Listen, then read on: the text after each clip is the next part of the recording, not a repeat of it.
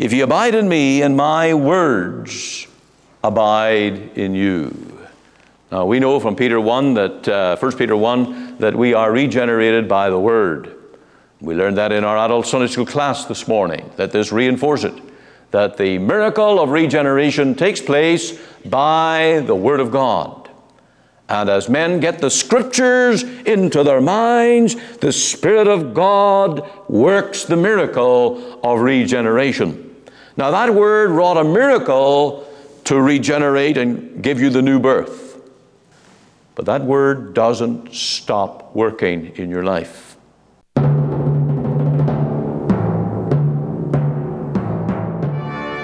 Welcome again to Let the Bible Speak. This is Pastor Ian Gollaher, and I hope that today that your heart is rejoicing. We're turning today to Psalm 9. I want you to notice in just verse 1 here, I will praise thee. Here is the resolve of the Christian. I will praise thee. And yes, it's easy to praise God when all is well. It's easy to praise God when everything is looking up. But here the psalmist says, I will praise thee, O Lord, with my whole heart. I will show forth all thy marvelous works. I will be glad and rejoice in thee. I will sing praise to thy name, O thou most high. Without reading further in the psalm, we see here that our privilege of praise is laid out. It's a privilege to praise the Lord. We are his children. We are his redeemed. And we are called to this ministry of praise because we are to show forth his praises, his excellencies in the world. And the one to whom we sing, of course, must be worthy. You don't sing to one who is unworthy, but you sing unto, you give your adoration, your praises to the one who is altogether worthy. And by this, of course, we express our trust in the Lord. We express our confidence in all his grace, and we are entering into the very exercise of worship. That's why in our worship services, close to half of our time is given to praise. It's given to the hymnal, to the psaltery, to lift up our voices to the King of Kings, and to worship him by praise. And this is the resolve of the Christian. We have many reasons, of course, and the psalmist outlines some of them here in Psalm 9. When mine enemies are turned back, they shall fall and perish at thy presence. For thou hast maintained my right and my cause. Thou sattest in the throne, judging right. And here, of course, the psalmist is giving praise that the God who has created the world in righteousness, that he turns the very tide of wickedness against wicked men, and he uses the very laws of creation, and he turns his providence and his power to work for the godly. And so today we have every reason to praise unto the Lord. Thou hast rebuked the heathen, thou hast destroyed the wicked, thou hast put out their name forever and ever. O thou enemy, destructions are come to a perpetual end, and thou hast destroyed cities, their memorial is perished with them. But the Lord shall endure forever, he hath prepared his throne for judgment. All of these are reasons for the Christian to enter into the place of worship and praise God. Now you can do that today in your own heart. You can do that even as you drive along. You can do that in the workplace. You can show forth the praises of the Lord by a song in your heart and a song on your lips. You can do this in your family, and you can call your family to sing with you the wonderful hymns and the psalms of Zion. You can also do this, of course, in God's house. And as we come together to worship, we give our heart praises unto the Lord. Let's just pray for a heart that is on fire and that's filled with zeal for the Lord. Father, we thank thee for the light of your word here today in the Psalm 9. We pray for the spirit of praise. Lord, we live in a vale of tears, a world that is filled with sadness, sorrow, and grief. But you've called us to a life of praise, to thank Thee for your glory, your grace, and your goodness to us. And we ask today that you will just take our lives and make them channels of blessing, that we may show forth the praises of the Lord to men in the earth. We pray that you will put a song in the housewife's heart today, even at the kitchen sink. Put a song in the heart of the businessman as he is doing his trade. Put the heart of praise in children as they go off to school. Lord, grant that we as God's people will show forth thy praises in the earth. We ask this and plead this in the name of our Lord Jesus. Amen.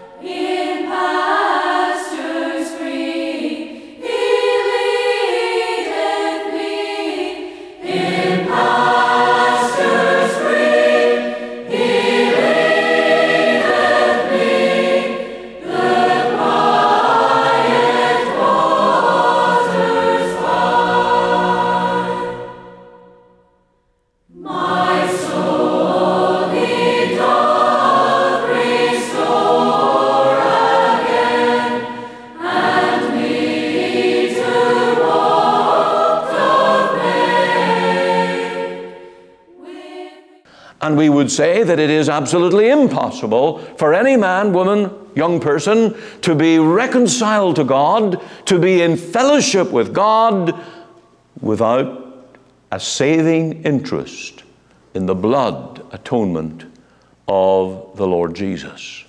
And I must ask you, is that the reason, is that the terms by which you come today to the communion table of the Lord?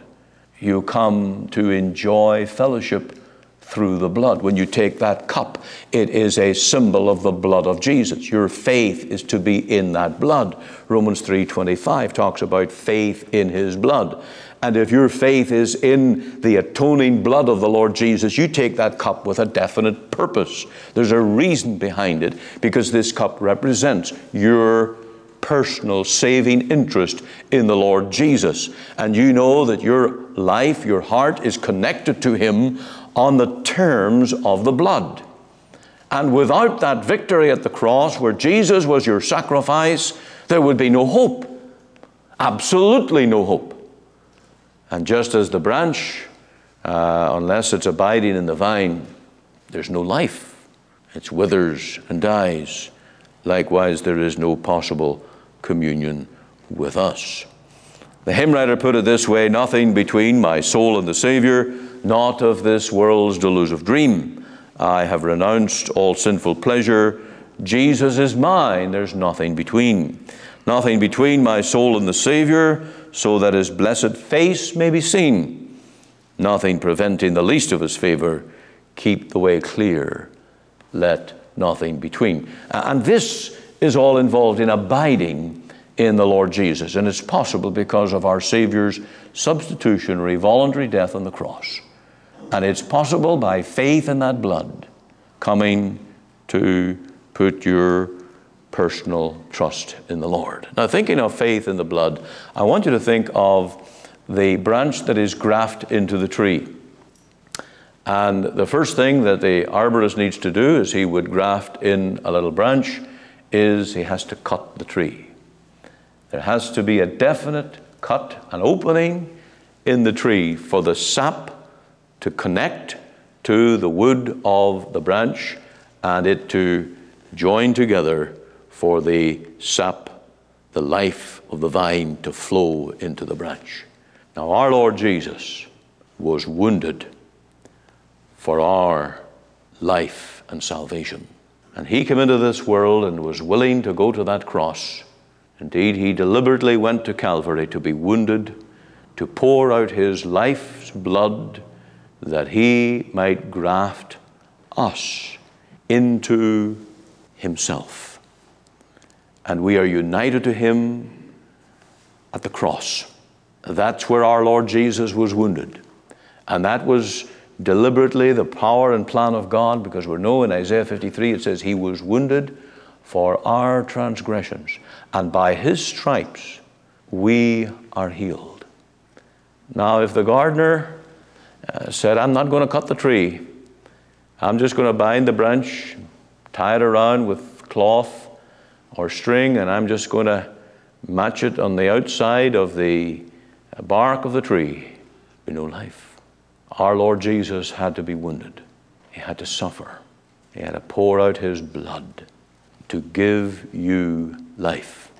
And when he promises, I give unto my sheep eternal life, it cost him his death on that cross, his wounds, his suffering on that very tree.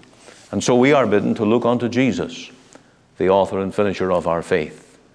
And we're to keep looking to the wounds of the Lord Jesus, as doubting Thomas did, and every unbeliever ever since. When you lack in faith, when your faith grows dull, what are we to do? We're to look unto Jesus. This communion table is an assist to do that. Sometimes it's hard for us to get into all the theology and the doctrine and really get our minds to grasp and understand things. The Lord has made this tangible and simple.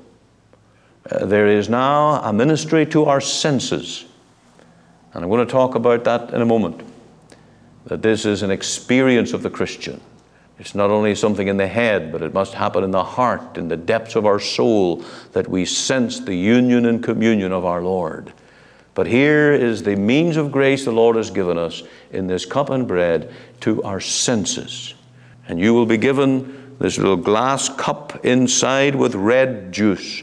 And you are to drink that in remembrance of him, consciously aware, focusing your mind on the historic fact, reality that Jesus poured out his life, his blood, to give you life. This is the communion in the cup, in the blood of Christ.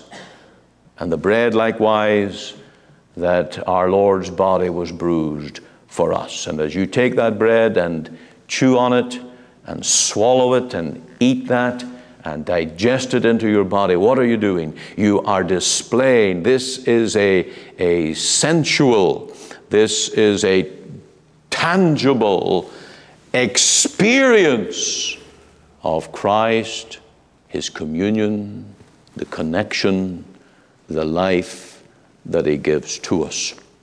Now it's possible, as I go now to verse 7 of this chapter, it is possible by the regenerating power of the Word.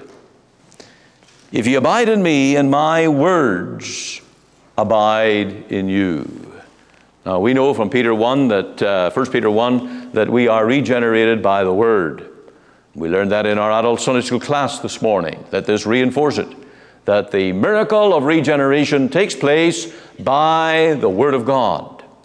And as men get the Scriptures into their minds, the Spirit of God works the miracle of regeneration.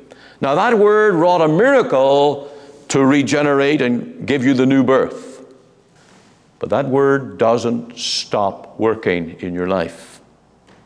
It continues to be a life-giving, restorative power in your soul. It's a sanctifying word. Jesus said, sanctify them through thy word. Thy word is truth. And as we as Christians handle this word, and we'll look at that next week, as we take this word and use it aright in our Christian life and walk, there is a power from the word that unites us and gives us sweet communion with the Lord Jesus. And it goes on working in us, abiding in us. It says, if you abide in me and my words abide in you. That's the power. That's the working of the Spirit. Now, in the regeneration, of course, of the soul, the new heart is given the law of God. The law of God is planted in the heart of the Christian. That's why every person that's truly born of the Spirit is Bible-focused, Bible-interested. The man who says he's a Christian and has no interest in the Bible is a phony. He's never been born of God. The one who has received the miracle of the new birth has been born through that Word and knows the power of it in his own life. I trust that you know that. I trust you can say today, the Bible has had a miraculous influence in my life. Firstly, to convert me, and then to sanctify and purify and conform my life to the Lord Jesus. And your prayer will be like Paul the Apostle, that I might know him and the power of his resurrection, the fellowship of his sufferings, to be made conformable unto his death. Now, it's also possible by the experience of the Holy Spirit indwelling us. Now, I reminded you that the Lord was speaking to the 11 disciples, and this was a message given prior to his arrest in Gethsemane, and it was after Judas departed, went out into the night. And in Judas went out in chapter 13. John 14 is the chapter where the Lord says, I will not leave you comfortless. I will come to you. And he promised them the Holy Spirit, who is the true vicar of Christ. He is in the stead of Christ. And if you go back to chapter 14, verse 16, he says, and I will pray the Father, and he shall give you another comforter, that he may abide with you forever.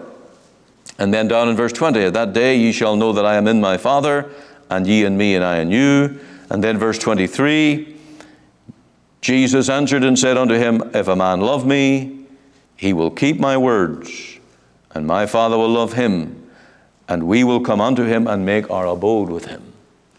And so when the Lord says, abide in me, and I in you, this two-way communion, this two-way fellowship, and I suppose we could liken it to a marriage, husband and wife. It's a two-way relationship. You know, it's never enough if it's the husband always trying to woo his girlfriend or his wife and trying to win her heart, and she's totally unresponsive. Never moves, never responds. Like a corpse. Well, it's never going to be a marriage. It takes the two-way communion. And your Christian life is to be a two-way communion. You are to seek the Lord and abide in him, but also enjoy his indwelling. The grace of the indwelling, wonderful grace of the Lord. It is a felt presence of the Lord. Now, you may have heard me from this pulpit from time to time asking, when have you last felt the presence of the Lord? Someone will say, but our religion is not by feelings. Let me tell you, if you haven't felt saved, you're never saved. You can't be saved and not know it, and you can't be saved and not show it. And if you have been born again and the Holy Spirit lives in you, there is an assurance, a living power, a witness of the Spirit in your soul. Fanny Crosby wrote of this in one of her hymns when she said, I must have the Savior with me, for I dare not go alone. I must feel his presence near me and his arm around me thrown. Now, is that true Christianity, or is that phony, charismatic, Pentecostal sensationalism? You see, what I preached last Sunday evening about the charismatics, the tendency is that we end up so tabooing experiential Christianity in the sensational, radical nonsense of the charismatic movement that we begin to say, well, if I get a little bit excited about being a Christian, if I begin to enjoy the Lord, I'm going on senses, experience, and not the Word. Well, the true balance is that the foundations of the Word, the enjoyment, is wonderful, wonderful fellowship. Personal, living, quiet, godly, God-fearing, Holy Ghost blessedness within our soul. And we need, as Christians, the living experience of the living Christ in our souls. If you don't have that, you're backslidden. And I would caution you about coming to this communion table today. If you say, look, I don't want that. I realize that we can all grow cold. We can lose the joy for a season. And the Lord has ordained this table to minister to us, that He might pour in His grace again and give us His presence and give us His Spirit. Now, when you were converted, and in the early days of your new Christian walk, was there not an amazing and a wonderful reality of the Lord's presence in your life? Well, you couldn't do anything but think about the Lord. You wanted to pray. You wanted to get into the Bible. There was this first love. Well, the Lord wants us to have that constantly. Abide in me. Continue in my fellowship. And I in you. I in you. I know in my own testimony, my own conversion, that certainly was true. And we may be reluctant at times to speak about experiences as a Christian. But think of what happened at the conversion of the New Testament Christians in the book of Acts. Now, I know it was a wonderful revival. These were exceptional times, but it's biblical. And those who were deeply convicted of their sin and horrified of what they had done to the Savior, and they hated themselves for their murderous practices, they came to Peter and said, "What shall we do?" And Peter gave them the gospel remedy. Here's the way to get rid of the burden. Here's the way to end the conviction. Here's the way to cease being pricked in heart. You repent and believe the gospel. And they did. And you know what? The burden rolled away. There was joy. There was living fellowship. There was the enjoyment of the things of God. And that has to be in your life. That's the Lord's call in your life. Abide in me, and I in you. And the least we can say for New Testament Christians, that they had a wonderful assurance of their salvation. 2 Timothy 1:12, Paul says, "I know in whom I have believed, and am persuaded that He is able to keep that which I've committed unto Him against that day." There was no questioning, no pouting, no lack of certainty in the heart of the apostle about his own conversion. And that ought to be our wonderful blessing. I know I'm saved. I know without a doubt, without a cloud in the sky of my eternal life, I'm going home to glory. Peter said, "Whom ye have not seen, ye love." You love the one you've never seen. This is the amazing converting evidence that God gives within our hearts. And the love of God is shed abroad in our hearts by the Holy Ghost.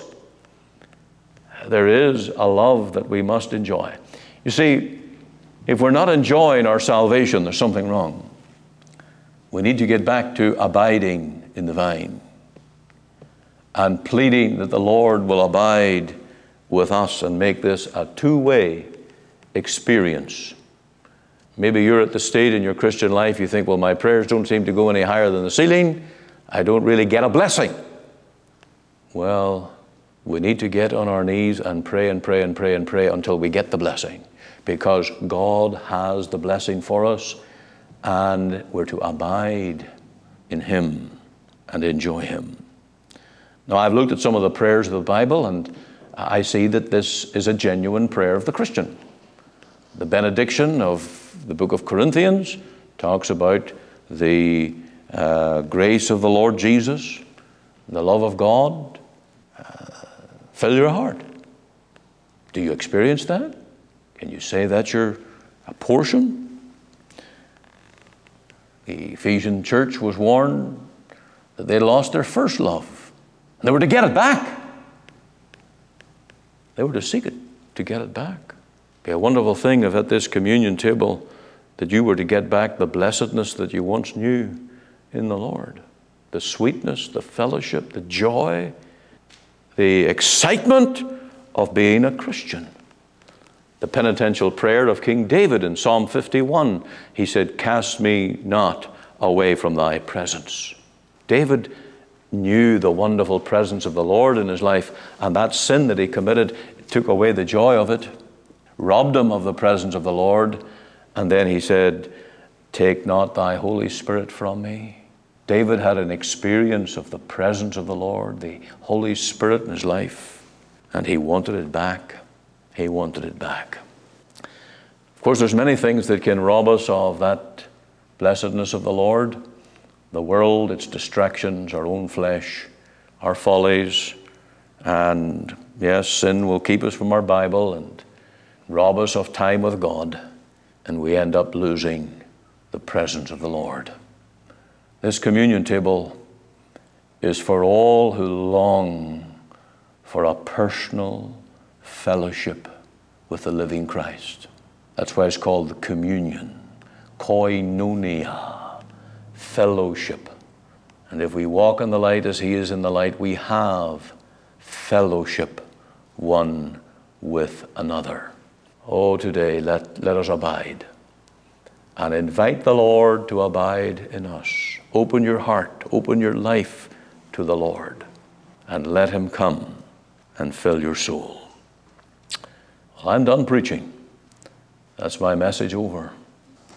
But I wonder, did I get through? I just wonder, did I get through? I wonder, did you get the challenge this morning that I got as I looked at these things in the Bible? Have I been faithful to the book and to your soul today in opening up and expounding these things? Or are you saying, oh, just our preacher's a bit excitable today for some reason. This is really not for me. Let me tell you, I prayed for you. I've prayed for you. I've prayed for this congregation. I prayed that this message would lead every one of us into a sweeter, more realistic life of Christian fellowship. I want to thank the men who met with us last night to pray. I shared some of these things with them so we would all pray about it, and that we would be a church that would know this abiding fellowship in the Lord.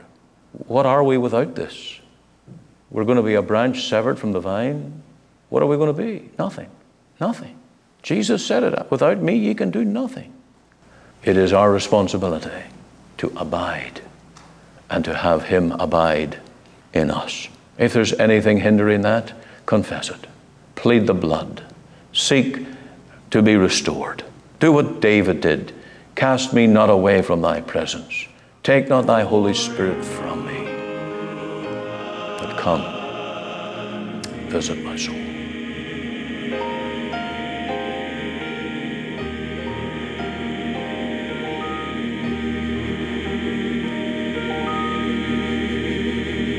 You are listening to Let the Bible Speak, the radio broadcast of the Free Presbyterian Church in Canada. This is Pastor Ian Gollaher. If you missed part of today's program or would like to hear it again, you can find it archived by program date on our website. Just go to www.ltbs.ca, CA for Canada. There you can read my blog, find my Bible study notes, audio and video sermons, as well as helpful articles. Or you can go to our podcast on iTunes. We're on the air Sundays at 9:30 a.m. for our full church broadcast, and Monday to Friday, 5 a.m. and 5 p.m. on this station to bring you the gospel from our Free Presbyterian Church here in Cloverdale. We also invite you to our church services on Sundays, 10:30 and 6 p.m. Through our website, you can listen and view to our online services at 10:30 and 6 p.m. Make it your Sunday worship. Click on the Live Now button on the home page of our website. Or if you would like to talk with me one-on-one as a pastor, please give me a call. The phone number is 604-897-2040. The mailing address is 18790 58th Avenue, Surrey, BC, V3S1M6. We're located just 2 blocks north of number 10 Highway on 188th Street. Our website again is ltbs.ca, and you can join us Monday to Friday, 5 a.m., 5 p.m. here on the station as we let the Bible speak.